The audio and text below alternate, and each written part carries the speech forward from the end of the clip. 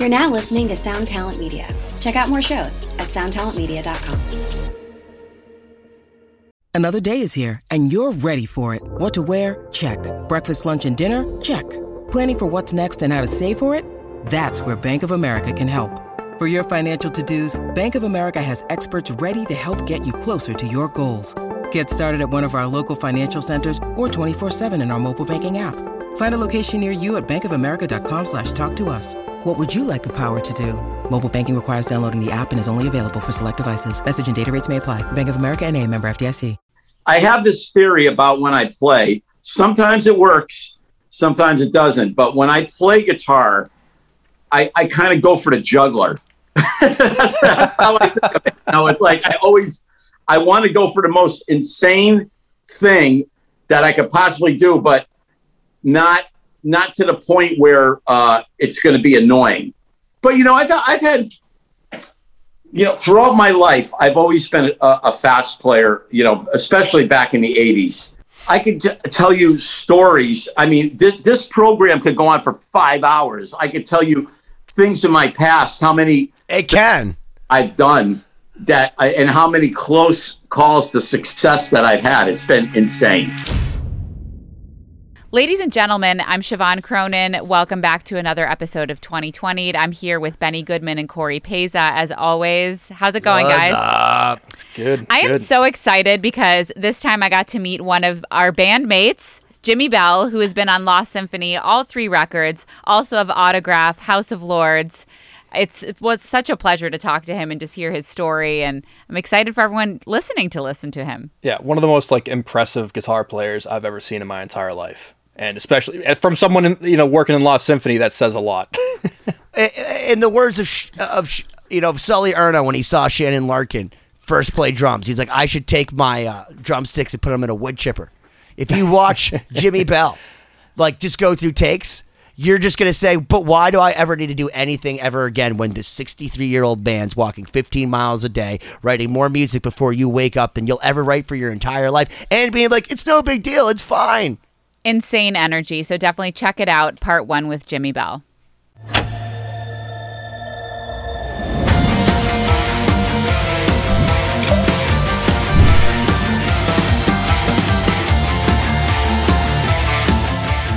Ladies and gentlemen, my name's Benny Goodman, and I'm here with my cohort and partner in crime, Corey Peza, because Siobhan Cronin is she's trying to break the chains of Dustin Bates of Starset, who's whipping her into shape for tour, because, you can't go and witness Starset unless there's something to witness. And let me tell you, it takes a while to get to the level to where Dustin wants you to witness it. So that said, Corey, how are you, brother? I'm good. And in other words, Siobhan has more important things to be doing right now than she's getting paid. and speaking of not getting paid, we have one of the most amazing, this, let me just preface this. This is my personal guitar hero. I mean, we've talked to a lot of amazing guitarists, but as far as somebody that when I wake up in the morning, because he's up at 3 a.m., he's up before any human being, that scares me. Literally, before you even drink your coffee, this dude is going at 3,000 BPM, just playing these Brian Setzer arpeggios, totally clean, in his bedroom. Jimi Bell, the best lefty in the freaking world, plays in Autograph, plays in Lost Symphony. He plays in House of Lords. House of Lords, yeah. Max Explosion, Beyond Purple. He was in a movie with Michael J. Fox. He was runner-up to Zakk Wylde, though he destroys him for Ozzy Osbourne. He's just amazing. Leave yourself somewhere to go in this. But I'm very excited to see Jimi. It's great to see you again. I miss being in that room with you guys. We had a blast in there. I think we made some magic. You're on quite a few. You guys brought out some really amazing stuff out of me. I have to admit, when Benny called me to do the project, I like being up front with people because I don't like to waste people's time. I said to him, Benny, I'm not, that style of music isn't quite what I do. I'm a shred player, but I'm more of a blues shred player. I do this and Benny was calling me, you know how he is, he's on 15 we know all the time. So, he said, you'll do fine. You'll do fine. We got Corey. He's going to direct you. So, and I don't mind taking direction from somebody. If so, that's the thing you got to be able to take. Like if somebody, I've worked with a lot of producers, and I will let them tell me if they like something or not like something. And I'm not going to say to them, "Oh, what do you mean you don't like it?" Right. It's not like that. These guys are they have different ears than you, and they're trying to draw something out of you that they want to hear on a record. I mean, I'll give you an example. One time I got, the drummer, Tommy Price, he played for Billy Idol and Joan Jett and everything. He was doing a solo record, and he had me come to New York. He was doing a solo record, and I literally went into the studio. I was playing all this amazing stuff, warming up. And I remember most of the things that I ended up doing were all just dive bombs and squeals on my guitar with, noises. Well, I mean, I don't even know if the record ever came out, but that's what I ended up, recording a lot of. So it's just like, hey, whatever you want, that's what I'll give you. I'm very glad that we have you doing quite a bit more than dive bombs on the Lost Symphony records. Oh yeah, you put down some friggin' amazing parts. Well, that was fun. I got to tell you guys, between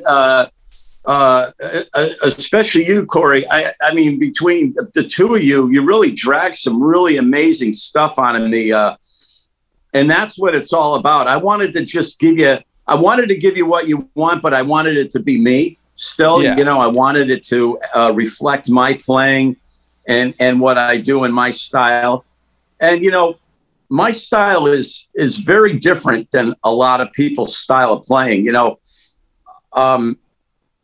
have a lot of people, that there's the Yngwies, the neoclassical guys, and there's all these other real monster players, but I've never followed anybody's footsteps, like I won't sit and I don't sit and learn solos note for note. I know so many guitar players that are amazing that can sit and play a Nuno solo note for note, or an Eric Johnson or an Yngwie. That's not what I do. I'll hear something and I'll take elements from it, and then I'll create something of my own from it. Well, the thing that's trying to copy. That's way better about you is that you don't have to copy Nuno or Yngwie. Like, you sound like Jimmy Bell. In fact, my favorite thing about you being on all three Lost Symphony records is Paul Lorenzo and you have something in common. You completely forget what you've done after you've done it. So Paul will come in and he'll just lay down these genius drums, and like 6 months later, you'll play him a song. He'll be like, "That's me? Oh, wait a minute. That sounds like me. Oh, that's cool. Wow, you put a lot of stuff on that since then." Every single time Paul comes into the studio, and I'll play him a mix I played him 700 times, he'll be like, "Who's that?" And it's always you. Like, he knows, like, oh, that's Marty Friedman. Like, but you come in, you have a ferociousness to your picking that is so distinguishable that to lump you in and say, "Hey, I can play Cliffs of Dover by Eric Johnson, or I can play Trilogy Suite by Yngwie Malmsteen," that's too dumbed down for you. Like, the thing that I loved about you when I first saw you is, you're right, you don't have like all these crazy techniques where you've learned how to do these sweep picking. You do everything the hardest way possible, and it's forced you to have the fucking craziest technique. The only way I can describe it is that when you go on YouTube, there's like a video of some dude that like got Steve Morse over to his house and like got Steve picking super fast, where he's like skipping strings and doing all this weird hybrid crazy picking. And I literally have video of my phone near where you're picking, and you can seriously smell the burning of the strings from my phone when we watch you. It doesn't even look, it doesn't look human. It looks like Corey sped it up. And when we have all of our demo reels, if you watch at lostsymphony.com, there's millions of videos. We always end with you, because it's always just like Jimmy Bell on the headstock, because you're so ridiculous. Even if you have Marty Friedman or Nuno Betancourt or Kelly, it's still like, whatever Jimmy just did, that's silliness, and you need to end the fucking song with that. Well, I'm telling you, like I said, you guys brought out so much really amazing thought out playing from me, things that I normally don't do. And that's what I need. I'm not perfect. I'm not a perfect guitarist. I don't mind taking guidance. Guidance is is only going to help me. If you're not perfect, we are so much further from perfect than you. But what Ben and I talk about this all the time. Working with you and also Matt LaPierre, you were the guitarist. Same thing. We got to actually hang out in the studio with you guys and work these parts out, which was unique for Lost Symphony because a lot of the times people would just kind of send us stuff remotely. Right. So it was such a treat to sit in the studio with you, and Ben and I would kind of be able to play out like our guitar fantasies through your fingers. It'd be like, what if you went like, well, my favorite thing is Jimmy. We could never do. He's in the studio. And he just sees this little shiny object. He goes, "Is that a slide?" And then Corey looks at me. He's like, "He could do the slide. We'll do the slide." And you're like, "Can I try the slide?" And you're like, "Betty, the slide fits my finger perfectly." And then next thing we know, you're doing like 15-part slide, like harmonies underneath this already insane solo. And I remember you looked at me afterwards. You're like, "Benny, can I keep this slide?" I'm like, "Jimmy, it's all yours, bro. Like you could keep it, I man." Didn't get it. I'll never. But you don't have the slide? Benny hit it on me. It's on his finger right now. Is this it? Is this it? No, Hi, guys. It's yours. Hey, welcome, There Siobhan. she is. Thank you. Sorry, after all the mad rush of starting, here I am, the late one. Starting from Starset. Starting from Starset. Hi, Jimmy. It's so nice to meet you. Sorry to Hi, nice to meet you too. Finally, I was really looking forward to playing our show together last year, and I know. Of course, everything got crazy, but here you are now, and it's a pleasure to meet you. Yeah, likewise.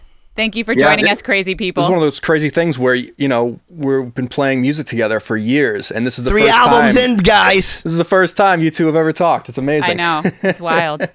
Well, and the funny part, Siobhan, you back me up to this because Jimmy, first off, Jimmy, one of the things I hate about you is you're such an old man where you're like, dude, So rude. I only play blues. I don't play any of this classical shit. Like, I'm sorry, man. I just don't do it. And then meanwhile, Siobhan, who understands everything about music, is like, no, he actually does really cool classical arpeggios. And what he did there was a very, very interesting Lydian thing. Kind of reminds me of like this Brahms. And you were like, oh, I just play blues. I'm like, I'm pretty sure that's not just blues what you're doing, but I don't know better. So Siobhan can tell you don't just play blues, Jimmy. You don't just play blues. You know what's weird? I love the way Siobhan plays. I go nuts when I listen to her play. But you got to understand, I'm self-taught.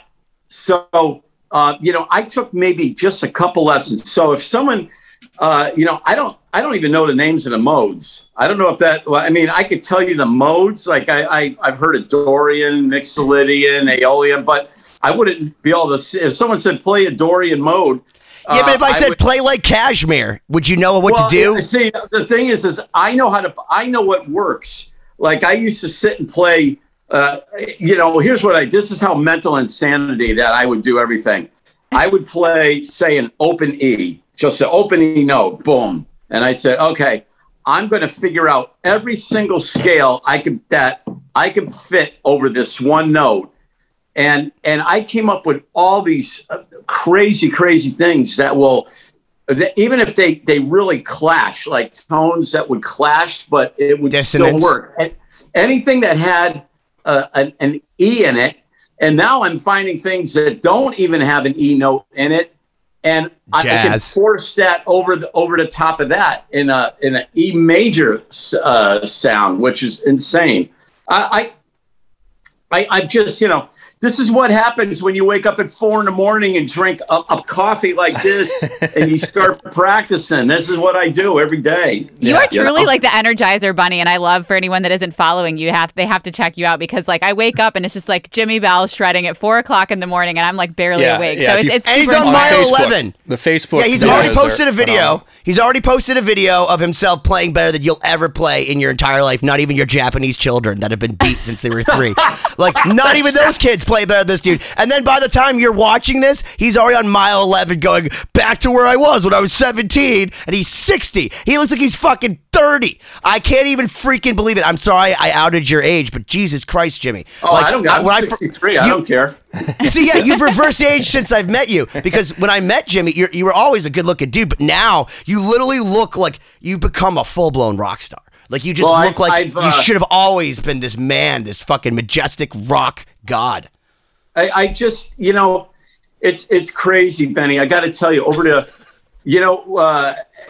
ever since joining, I've done, I've played all over the world. Okay. With House of Lords, I've been everywhere, Japan and everything. And I really missed performing. The only problem that happened with that's with House of Lords is that we didn't perform enough. So we would go to Europe for 2.5, 3 weeks, maybe a month, and then that's it. So I start coming into my own on stage and really getting comfortable, and all of a sudden it's done within a couple weeks, and then it's another record time. With Autograph, since COVID sort of calmed down a little bit, but unfortunately it's, starting to go up again. But, at the beginning of June, and I started performing every weekend with them, literally, it's like you come into your own so much, you just start really, every show I've been getting more and more comfortable on stage, more and more comfortable with the band. So there's a lot of, there's a lot to be said about performing live. Every musician has their favorite thing. It's either like, a lot of guys say, oh, I love playing live, or they prefer being in the studio, whether they like intimate settings or massive crowd. Some people are totally different. I get off on all of it. Every single, if it has to do with playing guitar, I don't care what it is. That's all. That's awesome. Well, yeah, you're right, though. There's a lot to be said for like getting in the rhythm. That's one thing about touring that a lot of non-touring musicians don't necessarily get, is it takes a while to really feel comfortable with the rhythm of the pace of traveling and new stages every day. And it really does take a while. If you're just doing 3 weeks, it's like by the time you get comfortable, you're done. Exactly. That's exactly what happened all the time. Like, 2 weeks. As soon as 2 weeks was over, we're going, yeah, we're on a roll. And then before you know, a week and a half later, the tour is over. It's like, come on, let's keep going. Let's keep going. But, financially, a lot of it doesn't work. This is what I really like about being in Autograph, fly out every weekend and fly home, so there's something to look for. You play 2 shows or 1 show, whatever it is. And it's really just gotten so comfortable with them. So it's great. But I'm doing all kinds of things. I got another House of Lords record I got to do. I found the singer had called me, finally got in touch with me after 2 years. And it's funny. That camp's always a little funny. He didn't say like, hey, Jimmy, I haven't talked to you in a long time. How you doing? Or anything. It was just like, it's all business all the time. Hey, Jimmy, Frontiers wants another record. Can you start sending material? It's like, oh, hey, how you doing? Right. That's funny. Oh, my gosh. On that note, Jimmy, are you ready for another Lost Symphony record? Because we need you. You're one of the few people that's on all 3.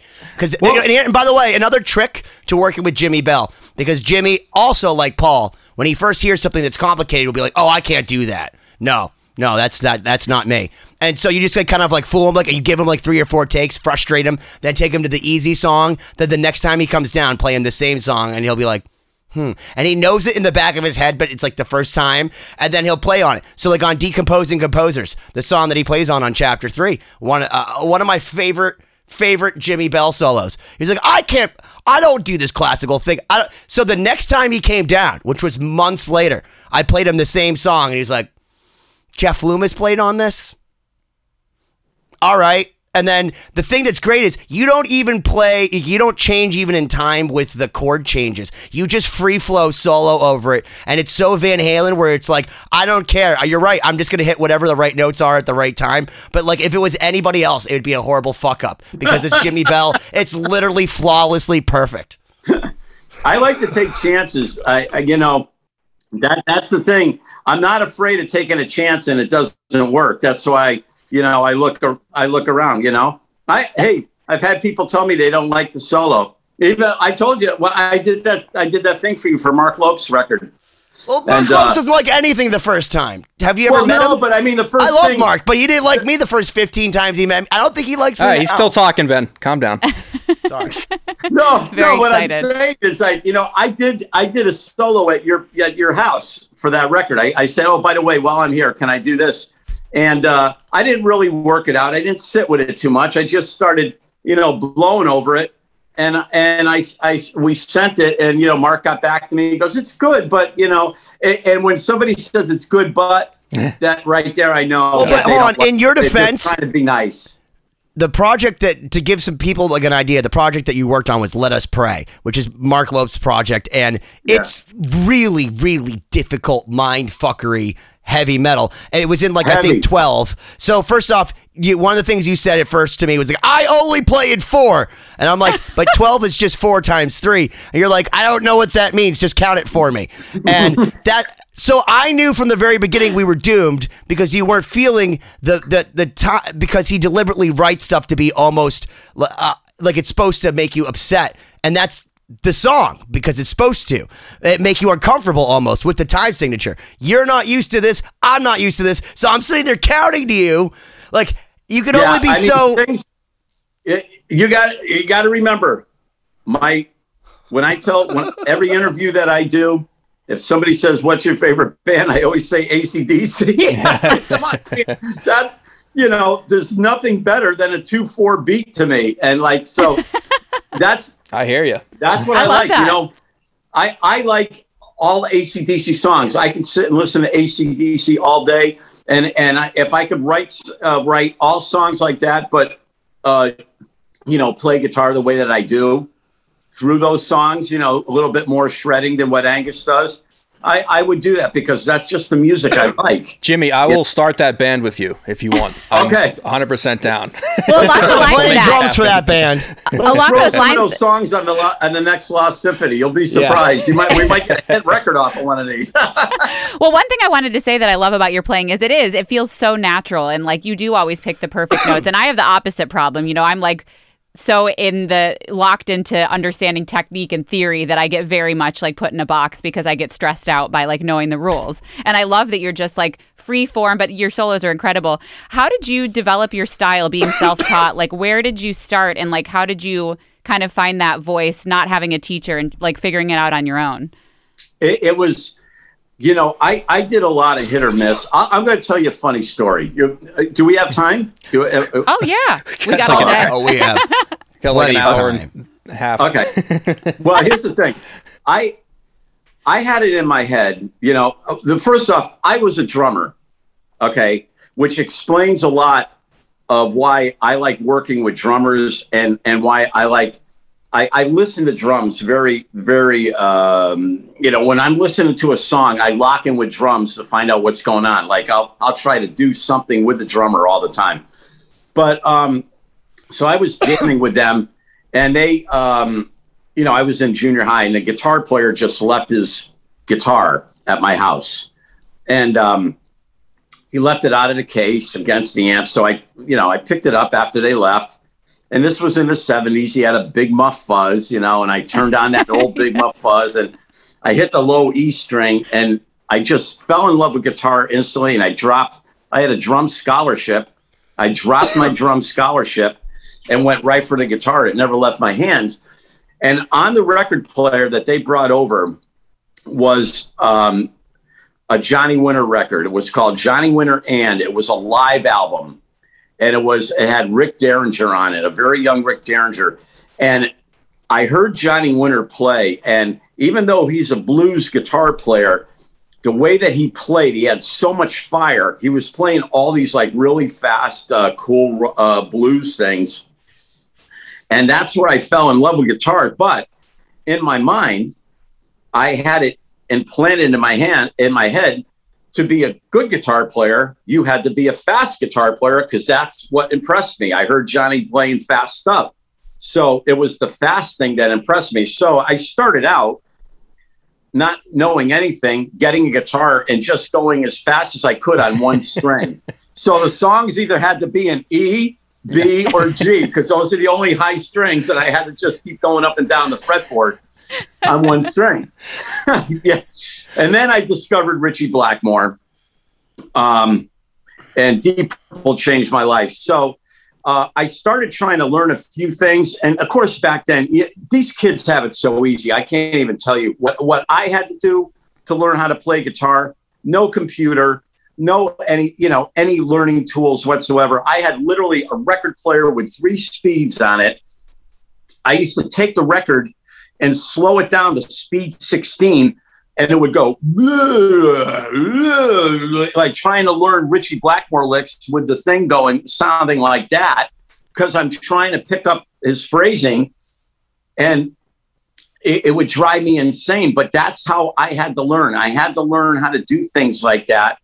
And it all came from the ear. So what happened is I kind of like, I had Johnny Winter. I had his arsenal in my head, and then I discovered Richie Blackmore, and a guy showed me some pentatonic patterns. And so I started practicing those a lot and just trying to go across the strings as fast as I could with two notes, trying to do that. And then all of a sudden, I developed this style. I didn't really know exactly what I was playing. I started doing 3-note per strings. I knew that sounded right, but it wasn't really a scale. Then this one teacher had showed me a bunch of patterns. He gave me, the 7 major scale patterns, and then he gave me harmonic minor and melodic minor. So I practiced those patterns straight across and learned a couple other scales from them. And then I dropped it. I said, it was kind of like, okay, I got what I need. This is what I needed. I got this tool. This is what I wanted. So I started just putting together all this stuff. And then I discovered Al Di Meola from, he was playing with Chick Corea, and that whole thing is how I created my style. And I started listening to a lot of Al Di Meola on how his phrasing was and certain things. So basically, my fast picking and everything came from Al Di Meola, along with some crazy Richie Blackmore stuff. But then I still have the real heavy influence of Johnny Winter. So if I took like those 3 players and, smushed them together. And then later on, when Eddie Van Halen came out, I heard Eruption, and I was listening to the end part, and I said, there's no way this guy's playing this like with a pick or anything. There's something, because I heard it going around in a circle. And I remember that this guy, I saw Rick Derringer do this trick where he pulled a string and he hit the note with his finger on the fretboard. So I said, wait a minute, that's got to be it. So I found one of them, and I started doing it. Literally, no lie, the Van Halen 1 debut record had come out. 1 week later, I was playing Eruption, and I blew people's minds. I blew, and nobody, like, so you're like Marty McFly going into the Enchantment Under the Sea dance in 1955. You're the 1963 ES-335 to play some Chuck Berry, and they're all just sitting there with their mouth agape go, and he just says, well, maybe you're not ready for that yet, but your parents are going to love it. It was that. Your kids. It was whatever. Exactly that. Yeah. It was weird. I'll never forget when it first came out. I learned it, just the tapping part, and I used to do this. They used to let me do a solo with this band, so I did this, mental picking thing, and then I went into that, and everybody was just looking at me. And at the end of my solo, the guys in the band, they were all older than me. They never saw this. Everybody lit their cigarette lighters in the club and gave me a torch, all for finger tapping. Ladies and gentlemen, because there was no YouTube. Okay, so can I tell you, Jimmy, you'll appreciate this because real. On the Neurotic Guitarist, I just did a video for Randy Rhoads, and you're gonna find this story adorable because I heard the Randy Rhoads Ozzy Osbourne tribute record before I heard Eruption. So I was a Randy guy, like for real, like as far as internalizing who he was before I really was like Eddie Van Halen's amazing. I just was. That's how I learned. My parents didn't teach me any of this. So when I heard Suicide Solution and all that stuff, and when he does his first tapping and all that, it was the same feeling to me. I was like, how is he do? What is he doing? What's going on? So when Eruption came on the first time on WAAF in Boston, it was during the Opie and Anthony show. I called WAAF and waited on the phone, and Opie and Anthony actually picked up. And I said, was that Randy Rhoads? And the whole entire like studio just starts laughing, and they're like, "Are you serious, kid?" And I'm like, "Yeah, dude, that was like some of the craziest shit." They're like, "You've never heard that?" I'm like, "No." They're like, That's Van Halen. That's fucking Van Halen." But that's the feeling that you get the first time you hear finger tapping as a kid or any human being, because it really does sound like a magic trick. It really sounds like you've summoned the spirits of the dead if you can do that, which like now a 3-year-old in Bali can do. Well, I relate to that, though, yeah. A lot of people don't know that trick's been around for a long time. It was just Eddie took it to the Roy next level. Smeck was doing it, man, in the 20s on the uke. Yeah. And a lot of people don't know this, but Billy Gibbons added it many years ago on in the song Beer Drinkers and Hellraisers. And in the middle of his solo, he goes, bam, bam, dun, dun, ba, da, da, da, da, da, da, then he goes, he does this, he pulls a note and taps with his middle finger. And that was one of the first times I heard a tapping note as well. So it's, I had to look up his name. Have you heard? But this is what I'm talking about. Creating. You talk about, when we were talking about creating your own style, creating something, taking something that somebody else has done and flying with it and making it your own. That made Eddie Van Halen a giant superstar, because he was creative enough to take something and elaborate and do it himself. Well, the style that he actually ripped off, I knew I had seen something about. Have you seen Vittorio Camardesi? He's a guy from like the 60s. He's an Italian guitarist. Yeah. And he did all that. Yeah. Yeah, and then like he was on like one of those Ed Sullivan style shows, and I'm sure Eddie saw it or whatever, but he like straight up explains it on television, like, yes, this is how you pull it. Isn't he like holding? It's like on like a classical guitar too, so it's not even like it's unfreaking it believable. Sounds so clean and amazing. It's like this dude was, that's the thing that's crazy, because I was just saying Roy Smeck. Roy Smeck was from the 20s and 30s, and he would play like, the ukulele, and he'd do all the tapping stuff that people think is all cool now. They're like, oh yeah, so they just invented it with the Fishman Fluent system. No, in the 20s, Roy Smeck was literally doing like 4-finger tapping like Paul Gilbert, and then still smacking and turning around his ukulele like and hitting it like Yngwie Malmsteen in the 20s. Like, it's been around.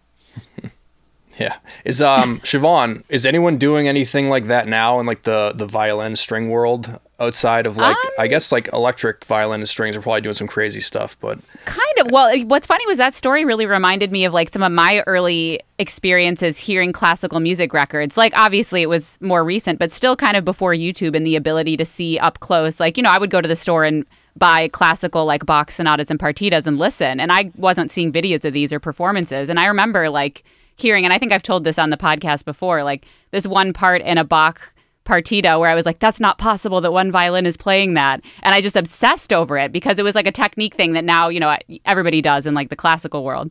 But in terms of like, electric violin, I don't know. Being a classical player, I think so much of it just seems it's like, oh, it's been done before, because like so many of those things have, but in terms of like using technology and pedals, I think there's a lot of cool stuff that people are doing with layering violins live and like a lot of the technological stuff you can use. But technique-wise, I don't know. I can't think of something offhand. I played the stand-up bass in orchestra for years. Nobody would play it. So from literally from second grade all the way into high school years, I was a stand-up bass player. And you're just a stand-up guy, Jimmy. Yeah, but the weirdest thing that we couldn't figure out is I never got that grade on it because I didn't realize I was left-handed. So I was playing the stand-up bass like this, and then I'd go home and pick up a guitar and play it like this. It didn't occur to me that, geez, I might have to restring a big stand-up bass here and play it like this. It just didn't even... Yeah, that's so sick. Orchestral strings that don't exist unless people customize them. Like, there are no left-handed violins. You just have to suck it up. It just is what it is. I think that, you have to reverse the string. If someone was left-handed, let's put it this way: I would never be. If so, I remember some guy wanted me to try and play right-handed, and when I first started, and I didn't want to have anything to do with him. And I can't even hold a pick or form a chord right-handed. I'm so, as far as guitar goes, I do some things right-handed, but as far as most everything goes, I'm so left-handed. It's unbelievable, and that's especially for writing checks. I had to get over my hand, But yeah. Well, you need so much precision with a pick. I mean, yeah. What's that, huh?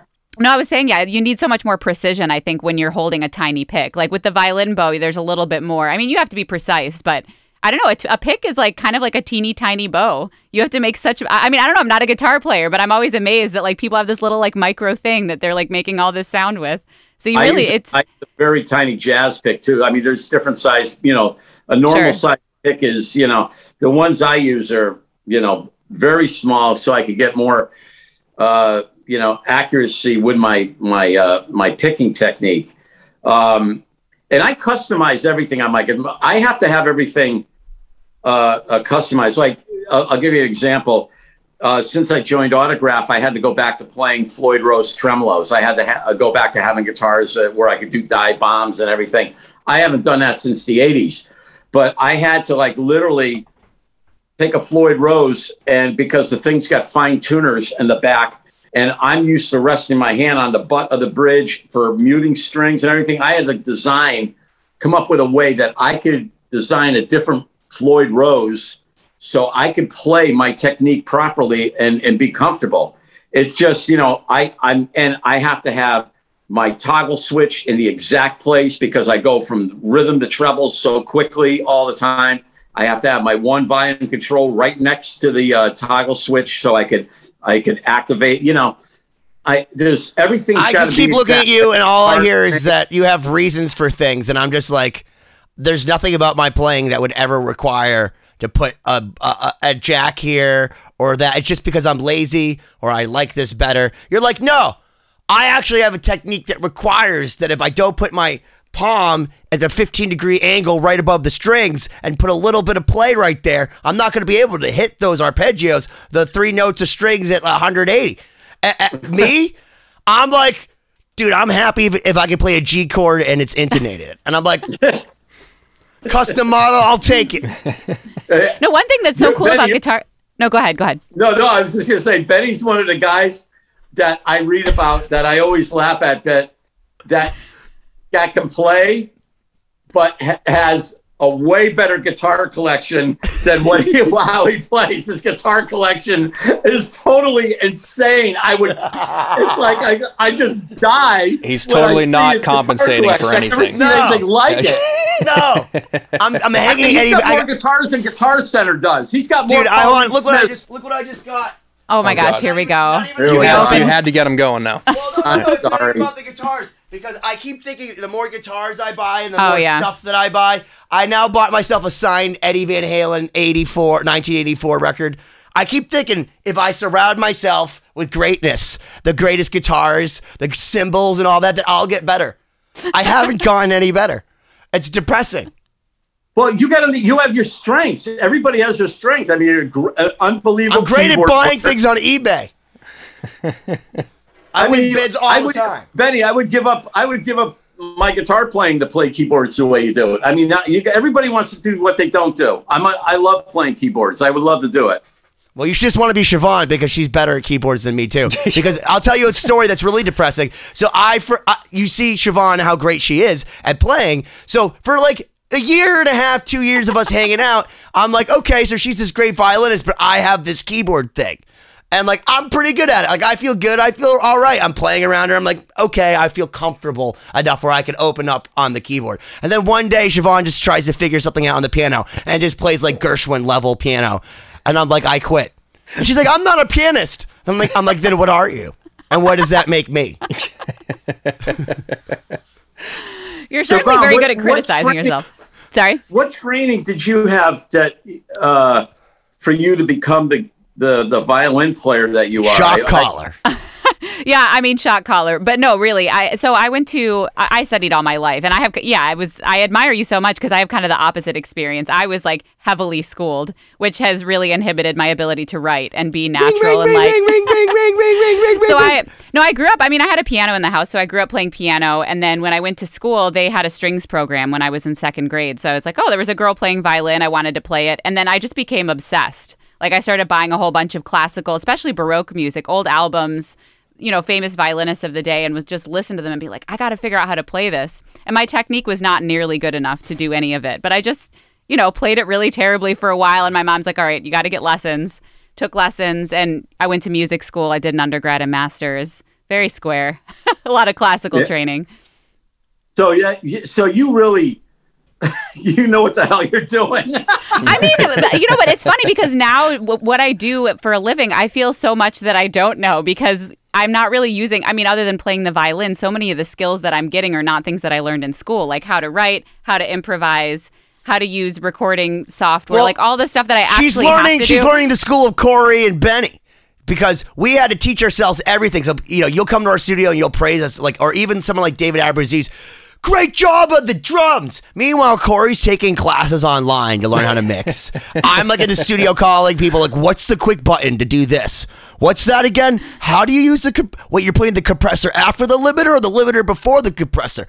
And like, people are like, your stuff sounds fucking sick. But we're like the school of, we didn't know how to do it, but we just like kind of had friends or the equipment in front of us or like we made it happen. Whereas people like Siobhan, went to university and studied Bach arias and all that sort of stuff. But it's fun because now we get to have her come down and I'll be like, hey, write the harmony for this. And you can just watch the robot going, I can't do the natural third here. It will not work. Well, it's a double-edged sword. I mean, I'm super grateful for having heavy classical training. It's great for your technique. You learn really complicated pieces. So just about anything that you would have to do in any scenario, you're probably able to do if you had good teachers. But yeah, it's one of those things where you start music school and it's like, all right, you got to learn how to write counterpoint and study music theory and analyze how pieces are written. And when your brain starts off that way, it makes it a lot harder to unhear those things in your mind when you're trying to work on something that's new. It makes it very hard to do something that's creative and innovative without having something to read from or borrow from, Right. So it's really helpful as a player. I feel very comfortable in almost any situation. But yeah, when it comes to composing, it's hard.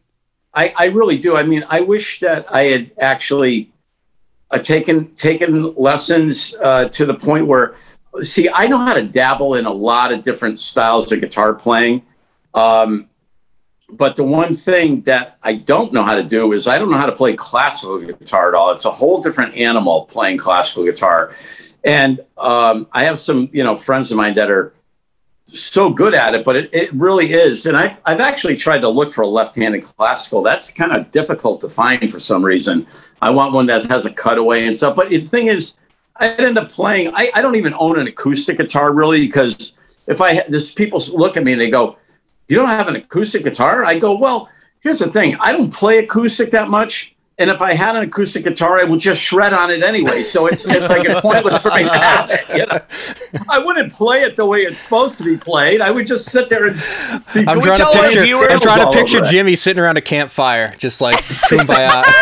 Hey, guys, by the way, I mean this. Like, if you've not seen Jimi Bell play, just stop this. Just stop. Like, if this is the end of the road for you guys, just go watch him.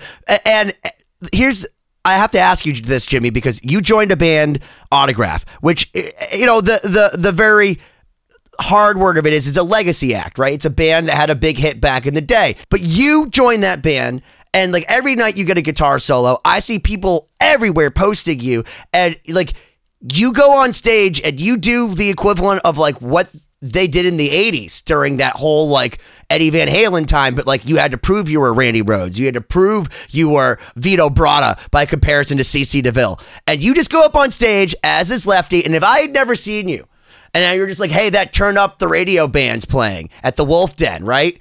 And I walked over and I saw fucking Jimi Bell playing. I have goosebumps, bro. because I watch your stuff and it's literally maniacal. You're playing, and I have to ask you, how does the crowd feel now being a band? I feel like rejuvenated. And how does the band feel? Because their original guitar player has done so much amazing stuff as far as in soundtracks and all that. But now there's you. Steve, the original guitar player. He was a very, very schooled guitar player. He even has books out on two-handed tapping and multi-finger. I mean, he's a great guitarist. And how the whole thing had come about is him and I, we're friends. We became friends. And, they'd play, Autograph would come around, play, down in Mohegan or somewhere in Connecticut or Mass. And I'd go see him and hang out. Then I become friends with the rest of the guys. It just so happened that Steve quit the band, and he wanted to do something totally different. Now, if they had fired him, which wouldn't happen, but if they had fired him, that would have been a whole different thing as far as the fans accepting me. But Steve quit on his own, and I came in extremely polished. I came in like I had a few weeks, and here's the deal. I saw that Steve quit. Okay. I saw it on the, he did a big post. I quit Autograph. I'm going to go off and do something else. I wish the guys luck. So I got in touch with Randy Rand, the bass player, right away. I said, Randy, I'd like to audition for this. I said, I think this is something I would really like to do. So he says, we have a very short list. He says, he says, I'm going to add you to it right now. Now, they already kind of knew how I played. But then I was talking to him. So he talked to the guys, and they said, yeah, let's give him 3 songs. So they gave me the 3 songs. I had 3 songs learned instantly. I said, give me 3 more. Give me, so it ended up that within 2 weeks, I had their whole set list done. And then I started working on vocals with the singer, Simon. So I'd be, FaceTiming him and, learning harmony parts and everything. So by the time I went out to LA and rehearsed 3 days before the first show, and then they called me and said, okay, look, we're just going to give you the next 3 shows. You're going to play the next 3 shows. We'll see how it goes. So I go to LA, rehearse with them for 3 days. Within one song, of us playing one single song, they knew I was their guitar player. It took one song, and then that was it. And then I ended up playing the whole set. And that night, Simon went home, wrote up a big announcement, and it went public on Wednesday, on that Wednesday. And I don't think they were expecting the response that they got. Like they knew who I was. And I mean, they didn't know a lot about, what I had for fan base and what I guess I've done with, in Europe and everything, with House of Lords and stuff. But it really went viral. In other words, like the response was like ridiculous. That day it was just swamped nonstop. And I think they were very impressed with that. But, I went to that show, that very first show, and we played, and it sounded like we had been playing together for years. And that's what really impressed them so much. It wasn't like, my first gig was, it was good, but it could be, it could be better. It was our first gig was amazing. So it was one of those things. We had it, we locked in, we sounded like we were playing together for years, and it's a different band. I bring something different to them. And they really like that. I bring something else. And, it was very difficult replacing an icon because Steve Lynch is an icon. But so I was, I got to admit, I was a little nervous about that. But their fans just really were so receptive and welcoming to me into the band that it was, I couldn't have asked for anything better. And it's been progressively better and better and better and better all the time. It's just ridiculous. I couldn't be happier, really. What I equate you to? I equate you to like the David Lee Roth career directly after Van Halen, not like current David Lee Roth. I mean, like 80s, you know, Jason Becker, Steve Vai, because when, you know, everyone's like, oh, Van Halen is going to be so much better than Roth. Roth is like, oh, there's this dude named Stevie Vai, and there's this guy named Jason Becker. And it's like, if there was anybody that could compete, there's like these dudes. You are a guy that when I first saw your videos, because I forget who had told me about you, because we've been doing the demos for Lost Symphony, and I was still looking for like new people that I thought would be cool to approach. And somebody had sent me one of your videos. Maybe, I don't know if it was John Dene. Someone was like, dude, you gotta check out Jimi Bell. And I remember you're just sitting in your room in front of your curtains, like unplugged. Because if anyone knows Jimi, he plays left-handed, and he a lot of the times plays unplugged because it's like the neighbors can't possibly hear the shred. So like, and he just plays these rockabilly, like insane up and down. Like it looks like you're 120 frames per second, but like it's not. It's just you playing, and you're just hanging out, and like your fingers don't even look like. It's crazy, dude. It's absolutely crazy. So I can only think to myself that when you joined Autograph, it's got to be like what David Lee Roth was like, but there's this guy, Stevie Vai, that's playing this heart guitar with like 17 fucking necks. So I don't know what Eddie's doing, but like this dude's he's gonna be fine. Well, it's kind of like that. You know, the thing is, you know, Steve Vai now, that's a whole different ball game. He was, you know, he was already established with Frank Zappa, but you know, I had to go and I had to make an impression. You're not established? Come on, Jimmy. No, I'm just saying, no, I had to go make an impression to people that hadn't seen me before. So right. It was, you know, I had to step up to the plate. I had to come up there and I have this theory about when I play. Sometimes it works, sometimes it doesn't. But when I play guitar, I kind of go for the juggler.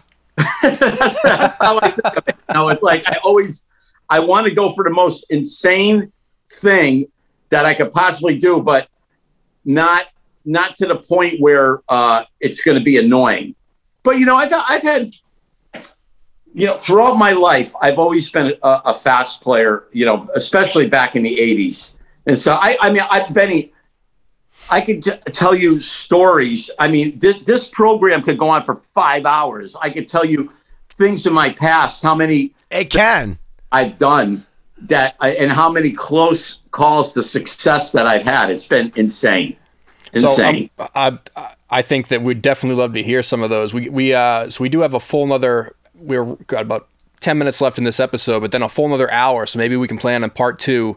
Diving into some of those. But I want to touch on one thing you said, just because we try to make sure this show is somewhat informative and educational.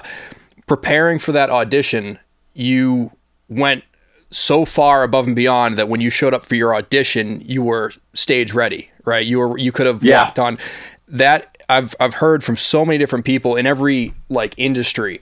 And any scenario, like if you want it, like if you're competing against other people and you want it and you walk in like you already have it, and the people that are actually making that decision don't have to go, oh, okay, this guy's got potential. Like they go, oh shit, he's ready. He's here. Like the success rate, at least in my experience, is near 100% if you go in with that attitude and that amount of preparation. So that's just a good lesson in general.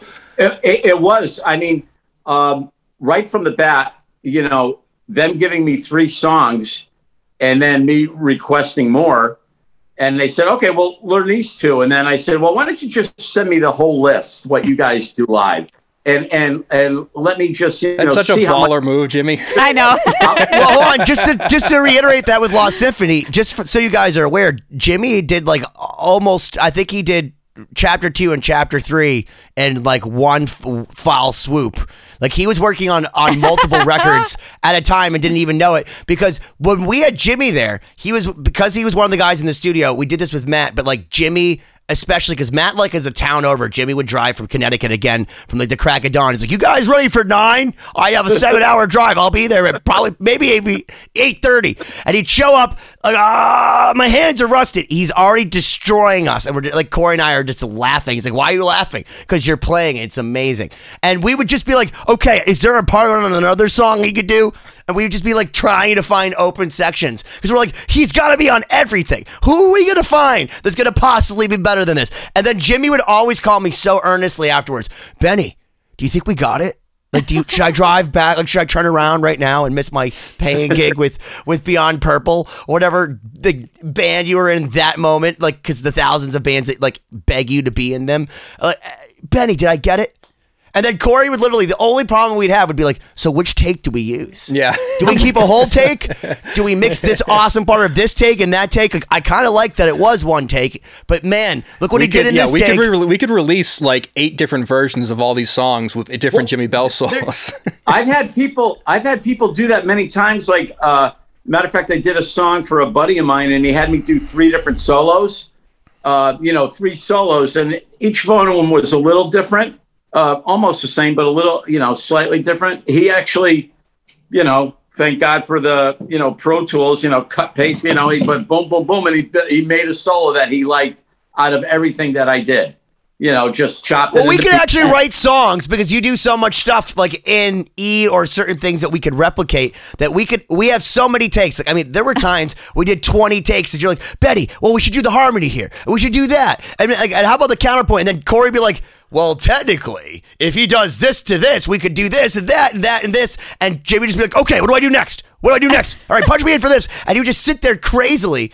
We could write a whole, 10 more Lost Symphony records and never call you again. But along those lines, before we wrap up the episode, I want to ask, how do you go about writing solos? Is it mostly improvisation? You go with how you feel and then you kind of piece it together? Because I'm always curious about people that improvise or write, what their strategy is.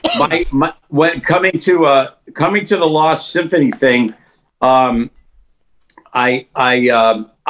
did everything on the fly right there at the studio. That's why I usually do things that are either hit or miss. On the last couple House of Lords records, I actually, you're going to laugh at this, but I don't like to do long guitar solos anyway. I like songs. I don't like instrumentals. I hope that doesn't offend anybody, but I don't like guitar. I hate myself, Jimmy. So the fact that I'm in an instrumental band, Ben just likes to punish people. It's just like a giant metaphor for my existence. I don't, I can't sit to a song complete instrumental all the time.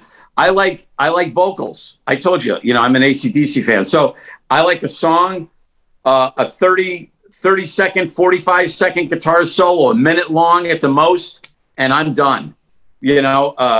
In and out, and that's what I like. In and out of love. Yeah, baby. No, but I can hear it in your soloing. You have you hear melody. You have a really good sense for melody within the solo. Because he puts his balls to the wall. But anyway, go on. I didn't mean to interrupt you. Go on.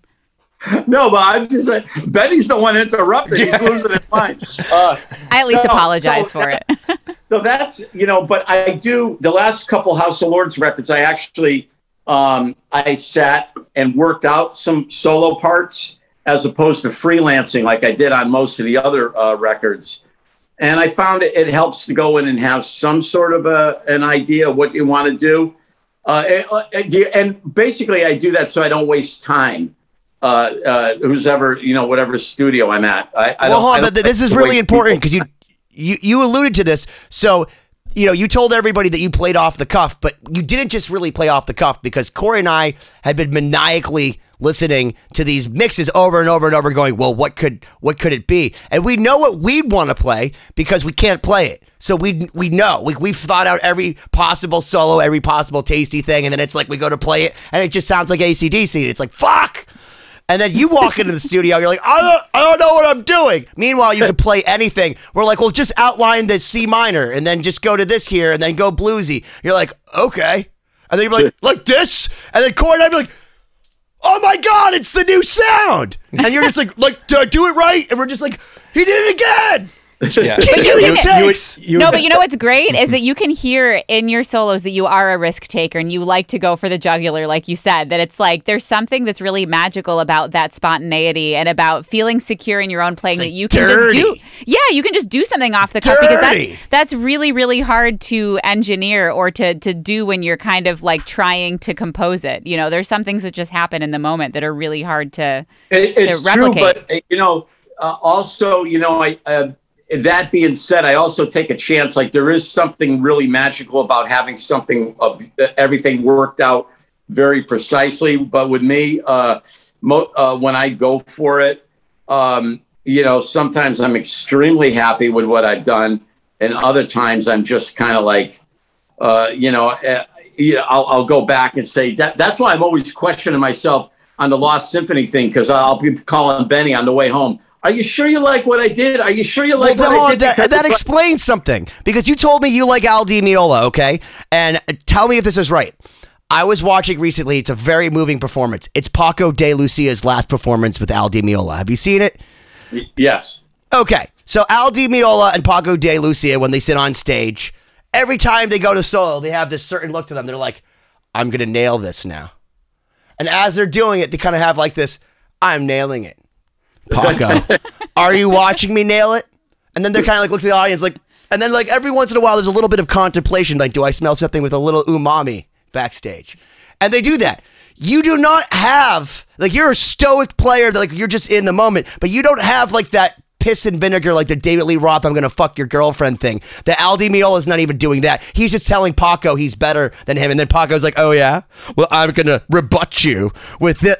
You don't have that. You just go in and you're just reckless abandon. It's just like you're channeling it from somewhere else and it just comes out of you. And you're like, was that good? Was that good? Like, and then after you lay down the craziest thing we've ever heard, you go, all right, cool. I'm going to lay a harmony down on top of that. And we just like, You're like, how do you even know what that was? You know what that was? I don't even know what that was. I slowed it down. I like that term reckless because that's how I am. I'm very reckless on guitar. I like I said, there's people.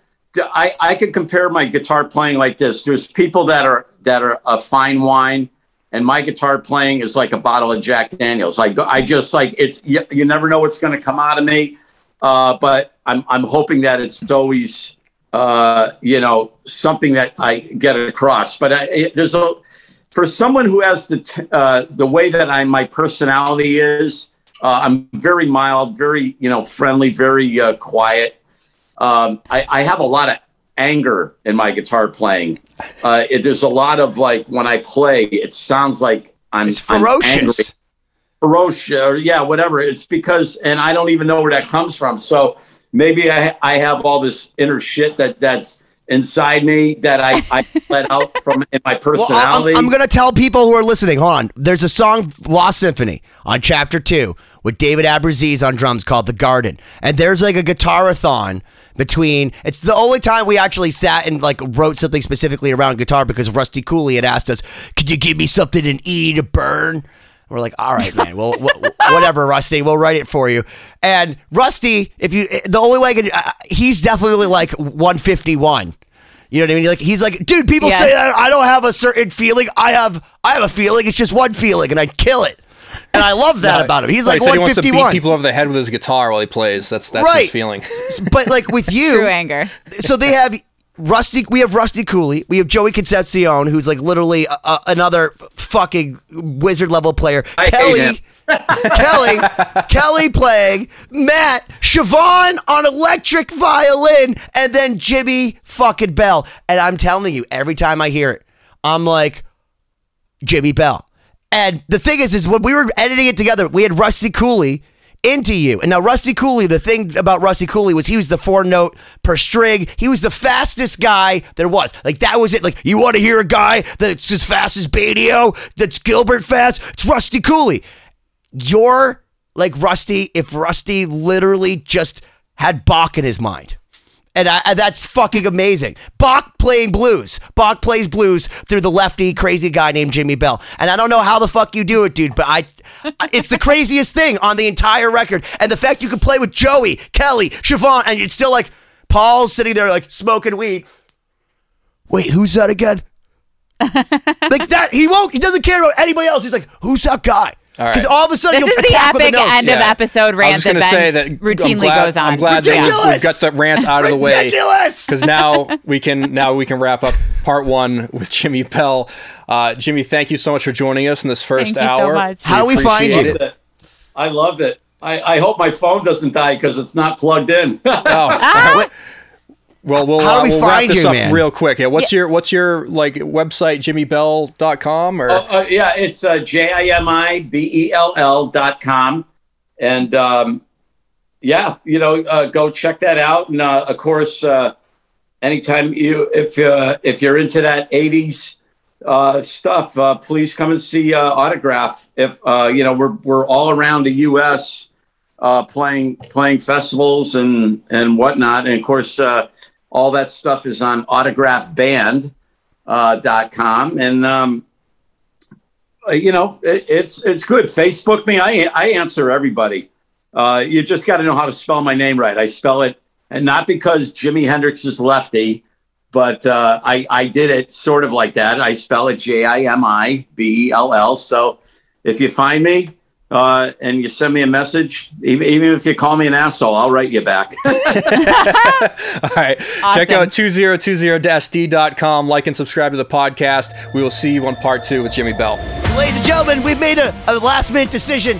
We're going to do an outro this time where we normally do a throwback clip, but we're not doing a throwback clip this week because we've been talking about Jimmy Bell, and we're pretty sure you guys may not know how sick he is. So, roll that beautiful Bean/Jimmy Bell footage. Okay.